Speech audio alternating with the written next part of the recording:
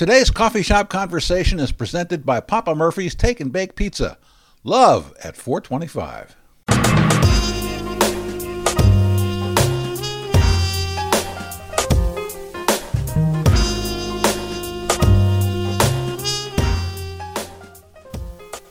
I've got someone in the Artichoke Cafe who I've never met before. I like those coffee shop conversations.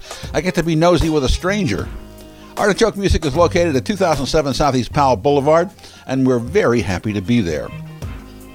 Tate Peterson of the Resurrectrix is here. They're an up-and-coming band who has been around for 10 years. I think we'll find out how a 10-year-old band can be up-and-coming and how taking things at their own natural pace can help a band develop. They do an interesting combination of Americana, rock, soul, and their own special sauce.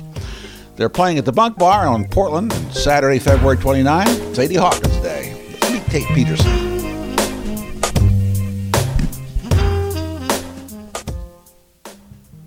Well, welcome to the Artichoke Cafe. Thank you. I'm glad to be here. Glad you could make it. You're on the road. You're like in the middle of a tour, aren't you? Yeah, we got home 2 a.m. on Sunday from California. We drove all the way up from Mariposa, California, where we played on Saturday night. And tomorrow morning we're heading up to Bellingham, Washington, and then going to hit Seattle, Olympia, and then Portland on Saturday. Saturday, yes. Yeah. Which is why you're here today. That is true. So Saturday. You're a wonderful publicist, Alex Steiniger, who I love. Yeah, he's great. Said, hey, look, the Resurrectrix are going to be in town at the Bunk Bar. It's the Bunk Bar, right? It is Bunk Bar, down on Water. They have a few, Yeah. I guess, but the one on Water Avenue, so the one where most of the shows are. Yeah, all right. Yeah. Good. All right, so look, I think most people on Earth don't know that the Resurrectrix is a guitar. That's true, and yet that's where I got the name from that, because I was working at Pioneer Music. Are you familiar? They were mostly acoustic guitar store, originally downtown in Portland, and then they moved up on 60th and Stark. And I was working there in about 2009, and we would sell National Resophonic guitars. And my band, we were sort of in our burgeoning state. And we were looking for a band name, and we threw around all these different names that 2 out of 3 of us liked, but 1 would hate. Generally that's how it was, because there was 3 of us at the time, and we all had to agree. And so we got this Resurrectrix guitar in Pioneer Music. Oh, good. All right, so explain what it is. Okay, well, it's a Resophonic guitar, which is. So the Resophonic guitar was invented right around the same time when the electric guitar was invented. At least this is what my impression of the situation. Yeah. It was invented, and it's got this almost like a speaker cone inside of it. Whenever you hear old blues men playing, half the time they're probably playing some kind of National Resophonic guitar. Paul Simon says the Mississippi Delta was shining like a national guitar. Yeah. It's an all-metal body guitar. They make wood ones too, but generally the most iconic one is all metal bodied. Looks like an acoustic guitar with a speaker in the middle, just below where the strings go across the body. And it creates this sort of, it's much louder, and much more honky, and sort of has this really mid-range bluesy quality to it. And so that was an acoustic version, and they did that right around the same time when electric guitars were invented. And so electric guitars became more popular, and all of these Resophonic guitars became more affordable. So a lot of the blues players picked up the Resophonic guitars at the time, and that's why it became more associated with blues music, like Delta blues and Piedmont blues and stuff like that. Yeah. Really good for the fingerstyle sort of thumping and playing loud when you can't be amplified. Yeah. So anyhow, they had these acoustic ones for a long time, and then more recently they invented the electric version where there's a pickup and you can plug into it and turn it up and plug it into a guitar amp.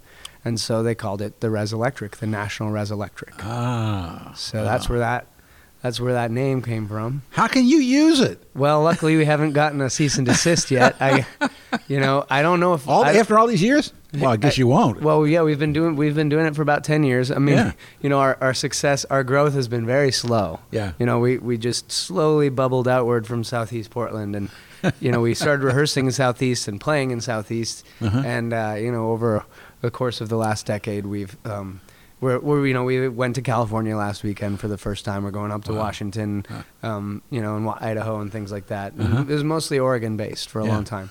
So anyhow, we haven't heard from National Guitar Company yet. I don't know if they make the Res Electric anymore, so maybe they're... actually saw one online. New? Well, I don't know if it was new or not. I mean, but it was like $3,000. Yeah, they're not cheap. I mean, new National guitars are not very affordable. Do you have one? No. Oh, man. No. That would be cool. Maybe maybe National will give us one. If they, instead of telling us to cease and desist, they'll say, "Here, play this guitar. If you're going to use our name, play this guitar."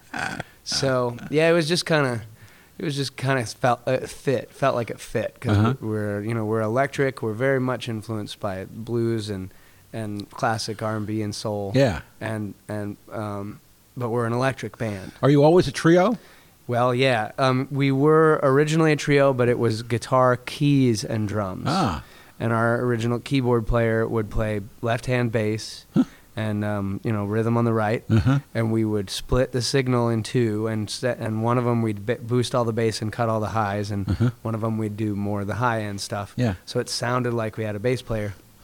So we did that for a couple years, and then we got a bass player. We recorded our first album, High Water. And so we were a quartet for a little while with bass, keys, guitar, and drums.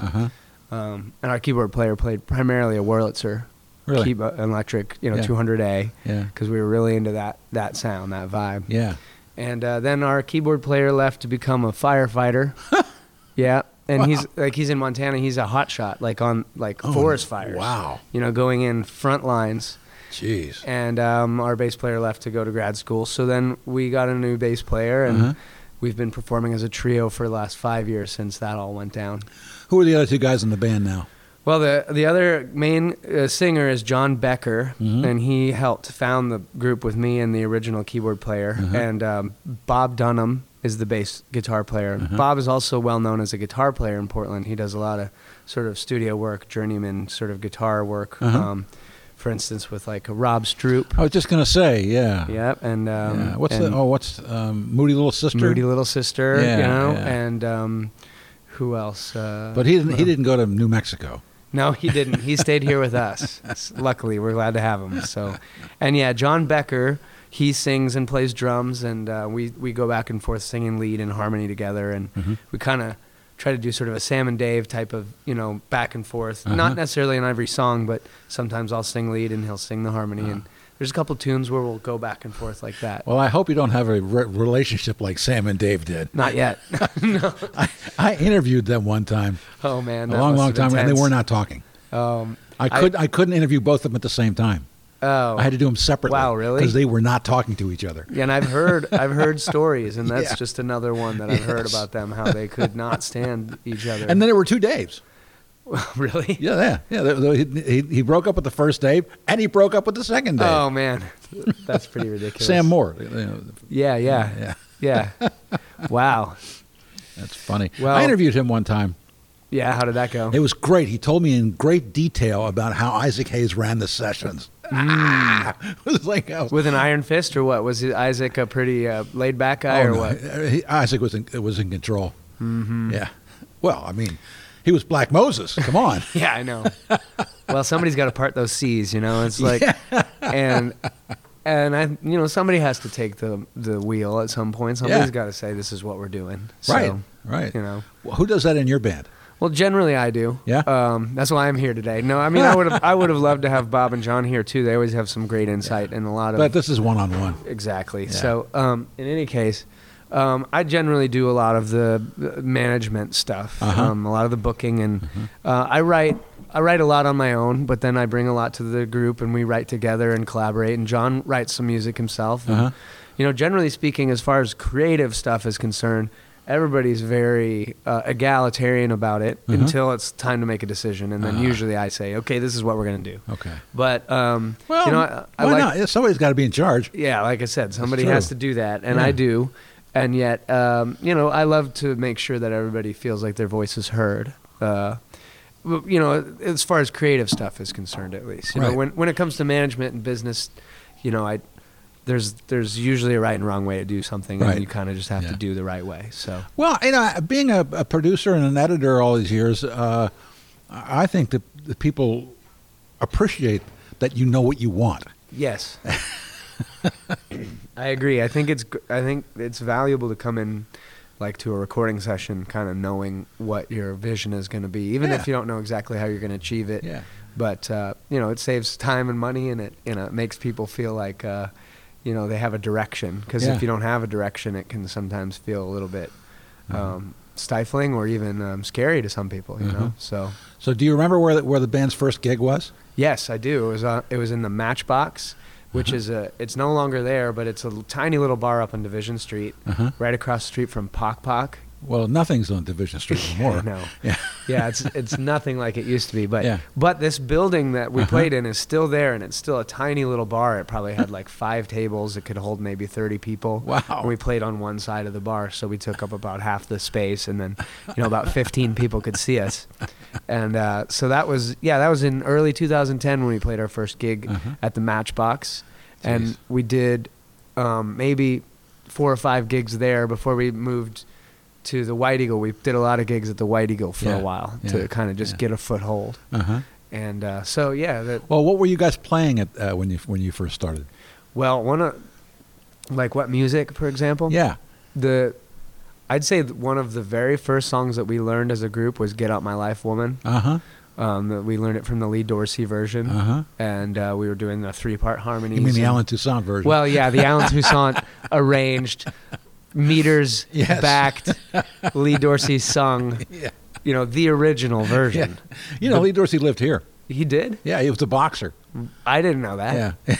Wow. I mean, so I watched a little bit of a documentary on Lee Dorsey, and it didn't cover much about his Portland time, but it talked about his his car repair shop in New Orleans, and known as one of the best car repair people on earth. If I could have Lee Dorsey work on my Wouldn't car, that be great? That'd be great. I'd never sell the car. No, I wouldn't. I'd frame it. I'd frame the car. And put it, I wouldn't even up, wash it. Really? I don't really wash mine anyway. But we were really into that kind of stuff, like James Booker and Lee Dorsey and Alan Toussaint and the Meters, and that mixed with Northern soul and Northern blues, that kind of Chicago stuff, and mixed with modern music as well, because we grew up, we weren't old enough to experience that music at the time that it was being created, so we were bringing those influences in and mixing them with modern, like it was at the time when Sharon Jones was really hitting the peak of her popularity, and even the Black Keys and bands like that were bringing a lot of this old sound back into popularity, and so we hit on that and really wanted to go back to the original music and build off of that foundation in the same way that a lot of our favorite bands did. Yeah. Were you doing any original? When did you start doing originals? Well, I was writing originals, and we brought originals right away to the group. But we first, we got our legs by doing soul covers and stuff like that. Yeah. Let the Good Times Roll and those kind of things, like Checking on My Baby. But then, we would also go on just sort of like jams. We'd come up with these grooves and kind of jam it for a little while, and then maybe start singing vowel sounds and making up, as Keith Richards would say, vowel movements. You kind of just make weird noises and kind of sing a melody, and then eventually you get something. So one of the first songs we ever wrote as a group was called Newspaper. I read it in the newspaper, and that's on our first record, High Water. And it was just kind of this groove that we had, and then we just kept singing, I read it in the newspaper, they said you was dead. And those are the only words. Wow. It was just kind of this, like a lot of those old sort of simple sort of groover tunes where it was just kind of like a line, like a good line, a powerful line that had a nice harmony to it. And so, I mean, we didn't set about saying, let's do this, let's make something like that. It was just kind of, this is what happened, And with Ben Morse, our original keyboard player, playing, he was especially steeped in that southern. I mean, he's from Portland, but he might as well have been born in New Orleans or something, with just the amount of knowledge that he had musically. He could just sit down and just pull out some, Professor Longhair kind of piano style, or some, he never he wasn't a virtuoso, you know, but he could Yeah. he could really, you know, get into that style and help us kind of move in that direction. And before that, I was writing a lot of just sort of songwriter type stuff, you know, sort of folky indie songwriter kind of things, and getting into just trying to explore my own voice as a writer. And so I had some of those songs that I brought to the table, and generally it was like a very collaborative effort to begin with. Yeah. We were creating a lot of original music. All of the songs on our first record, most of them were collaborations or like seeds of song ideas that we would bring to the group and plant in the group garden, and all of us tend it till it grew into something. Gotcha. Yeah. And so how has it evolved?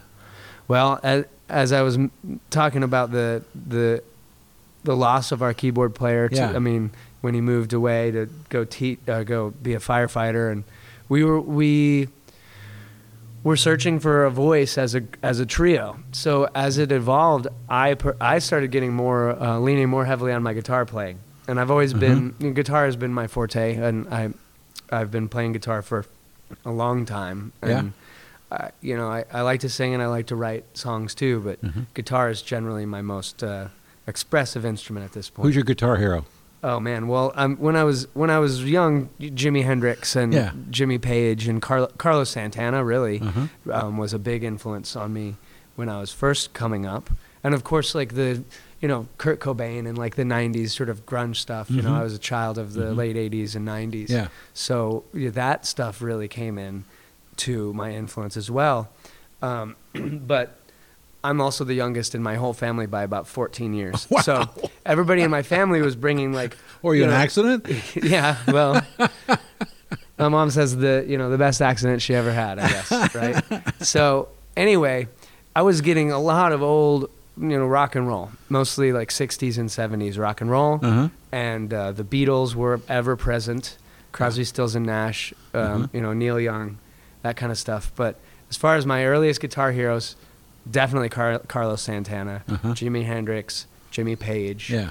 And then, you know, it flowered from there. I mean, I loved George Harrison's style, and, you know, I really was like a latecomer to the Rolling Stones. I didn't really... Really? Yeah, you know, when I was much younger, I only heard their hits, and I didn't realize how much deeper they went, you know? Yeah. But I was steeped in the Beatles. I mean, we were always listening to the Beatles, so that kind of pop sensibility was very prevalent. But then, you know, later... I've gotten really into people like Gabor Szabo. Oh, yeah. I love his playing. And I know he was a huge influence on Carlos Santana. Sure. And Albert King. I love Albert King. I met him. I interviewed him once. Oh, yeah? How did he go? He had hands like enormous pillows. Oh, my God. Really. He plays like it. Yeah. You know, he just has these like enormous sort of licks that kind of just stick with you, you know. And so I love just all that sort of that. But you don't yell at the band like he did, do you? Pardon? You don't yell at the band like he did, do no, not unless I have to. He was known for that. Oh no, I got that all out in my 20s, man. You know, it's like I'm trying to calm down. You know, I'm almost 40, so it's like I can't afford to get that kind of stressed out and stuff. So.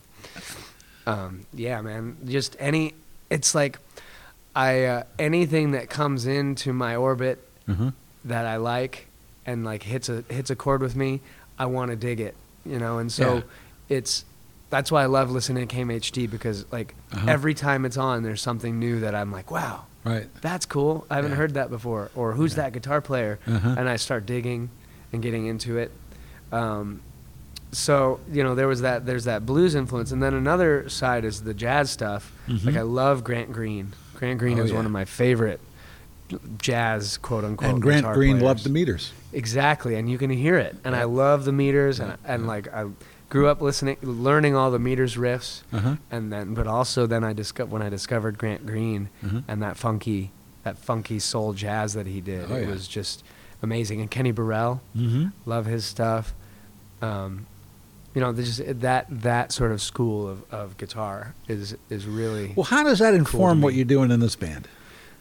Well, this band does improvise quite a bit. That's it. You know, you asked about the evolution.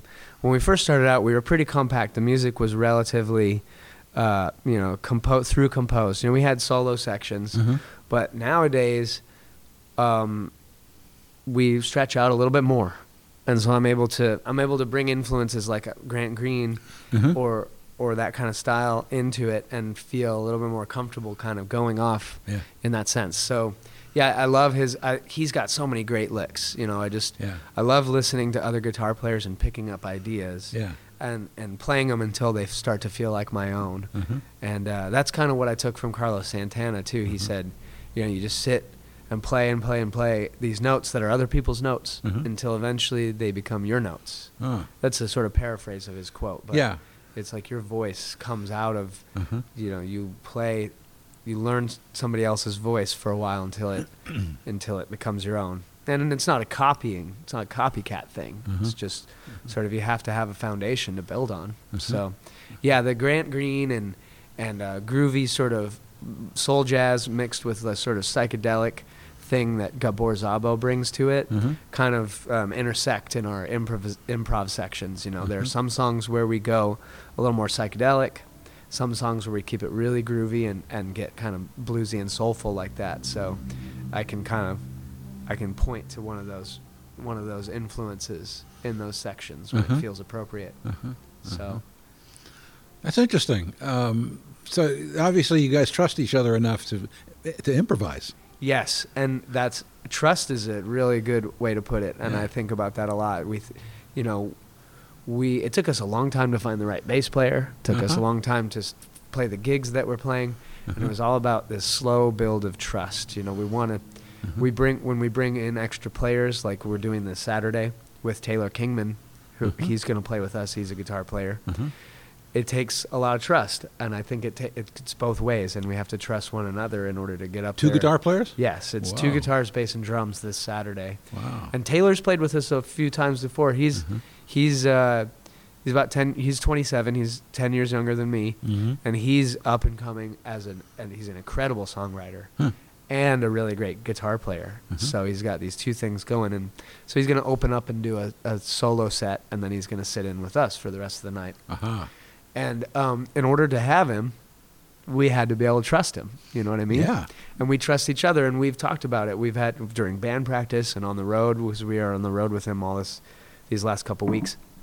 We're talking about trust and talking about we trust you implicitly. That's why we have you here. That's why you're with us here, because we wouldn't have asked you to play with us if we didn't trust you.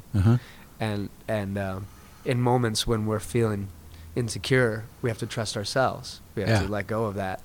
And especially between John and Bob and I, there's been a lot of building of trust over the years, and we didn't used to improvise as much as we do now.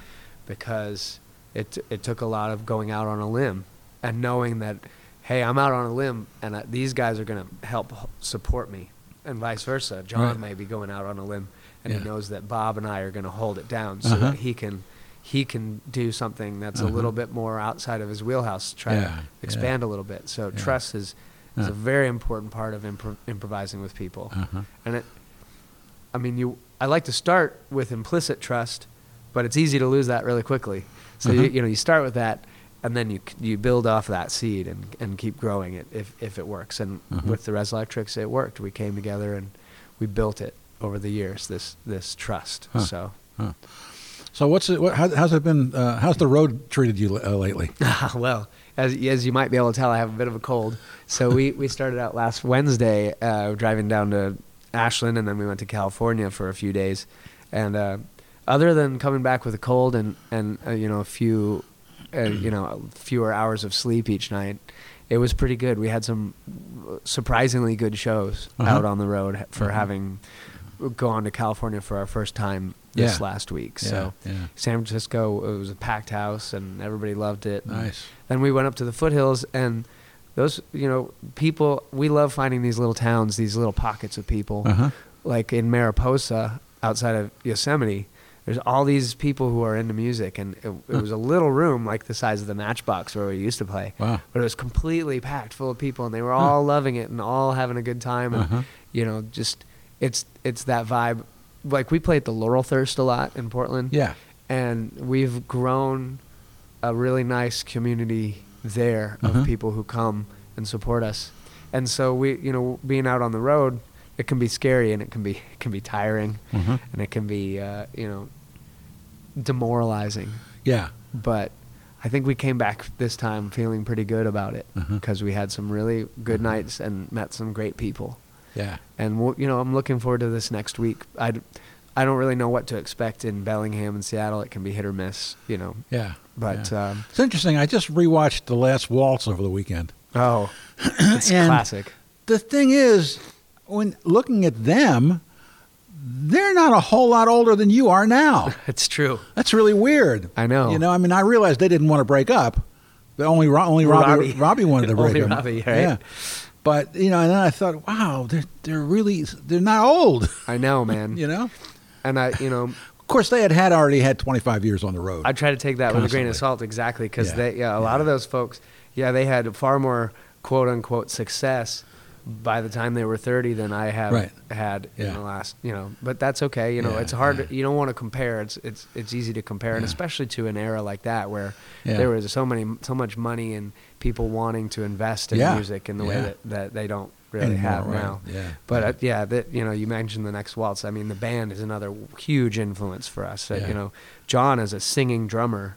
You know, Levon Helm is his number one. Oh. Yeah, I mean, he loves Levon, and I mean that hit us hard when he died. You know, he was like our patron saint almost. Is that right? Yeah. Yeah, I understand. Yeah. He just, you know, he kept it so cool, and you know, John has this instructional drum video about Levon Helm. It's Levon teaching his style, and it was made in maybe the 80s or something. And he talks about John. If he were here, he'd tell the story better. But Levon's like trying to show how he does a drum beat on one of their more popular songs, and he's trying, and he can't do it. And he's like, keeps trying, and he can't do the beat. And then Levon, he's just like, well, I guess I can't do that one right now. And then he moves on to something else. And it was like this moment of zen. Yeah. You know, like, I guess this isn't happening. So if it's not happening, I'm not going to keep pushing it, you know? And it's great that he kept it in the video. I know, and he didn't cut it out, exactly, yeah. like warts and all. And that's trust, and that's like being able to go out there and just put yourself out there. And if you mess up, you know, that's all right, because we're just trying to just do. Have you ever seen his daughter? His daughter's out there now. You know? I've heard her. You know, I've seen. She showed up in that documentary. I ended it for my health. You know, that documentary about him. Yeah, I've never seen it, but I always wanted to see it. Yeah. It's good. I mean, there are some hard parts to watch because he's not. You know, his health is deteriorating. But she's in it, and she's really carrying the torch with the whole. That's what I've heard. With the barn and their concert series and stuff like that. I love that. You know, and that's like we're trying to tap into those places. There's the barns, the Laurel Thirsts of the world. You know, I believe that they exist in these pockets, like in Mariposa, and maybe in Bellingham, maybe in Idaho or Washington, wherever. And we're out there, you know, doing our recon, I guess, trying to figure out where those places are, because you know, there's still people out there who love good music and they love live music. They'd rather be listening to live music, and so we're trying to find those people, because being out on the road is not as easy as it used to be, and it wasn't ever easy. Right. But at least there was more money back then, and so now you got to do it for the love. Yeah. And hopefully you put enough love in, and something comes back. Imagine being on a road with Ronnie Hawkins. Oh man. Have you read Levon's? No. He has a lot of great quotes about Ronnie Hawkins. Yeah.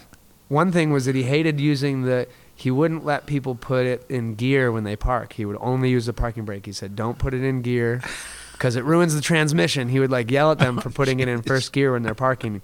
Only the parking brake. You know, that's just a little thing that stuff. I mean, there's so many. That's a good way to get to have your truck roll away. I know, right? Yeah, there's some really good stories in Levon's autobiography, "This Wheel's on Fire," about Ronnie Hawkins. So, are you guys ready to make another record? Well, we have enough songs. We're ready, musically speaking. We're ready, and especially, you know, Open Seas, the most recent record, came out at the end of 2018, so it's been over a year and a half now. Yeah. We do have the songs. It's just about having the money and the time. Right. Because records, it's like, the money you make off of music has gone down, but it's gone up to the cost of making a record. Yeah. And there's fewer people willing to, there's no record deals anymore. So Right. it's all self-funded. Yeah. It's all Yeah.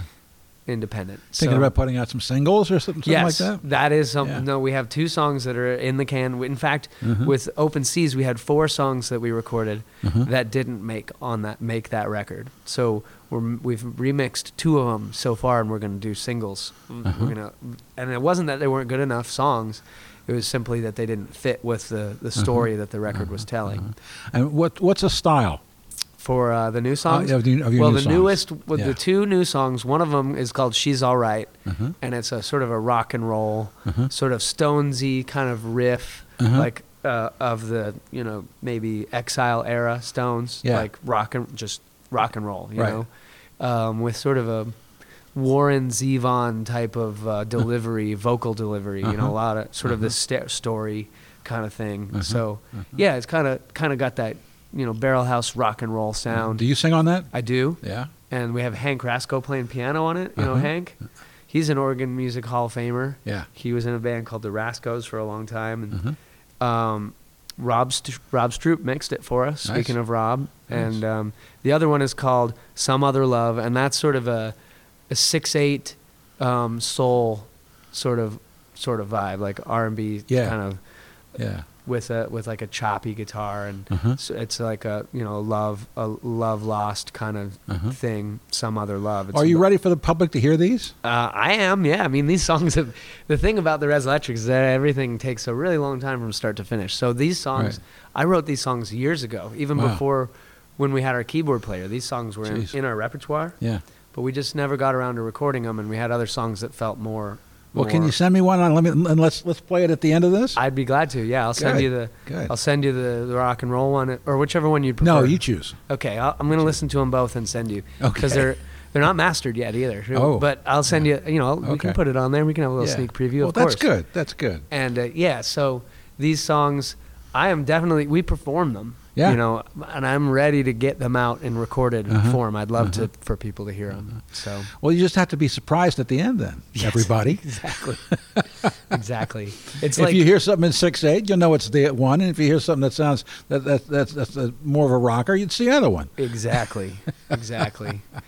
And with releases nowadays, it's never clear exactly what's the best strategy. Like with a Right. new song like this, I could put Right. it out right now. We could go upload it and then be on all of the streaming services by tomorrow. Right. But how effective is that versus maybe having some lead time and trying to get it Does to anybody people? know the answer to that? No. Not me. No. I have no idea. Nobody does. Nobody does. So that's why I'm eager to just get it out there and try to get people to hear it. Yeah. All right. Good. Yeah. Good. Well, hey, thanks for coming in. Hey, thanks, Tom. Appreciate it. Nice to see you, and, Yeah, and good have fun talking to you. have fun back on the road, I will. and get well. Thank you. Thank you. Well, let's hear that song.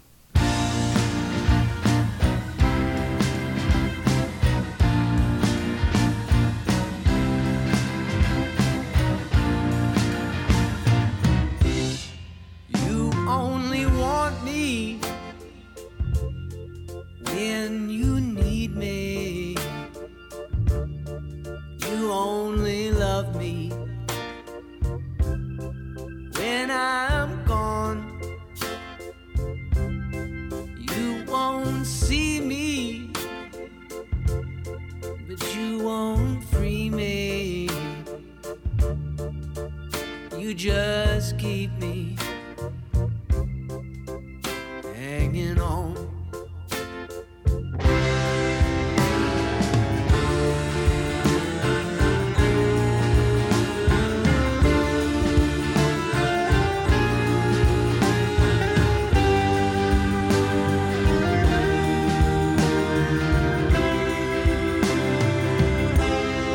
You think you saw me with some other lady. Now you won't even be my friend. Didn't you tell me you didn't want me? will I ever see the end?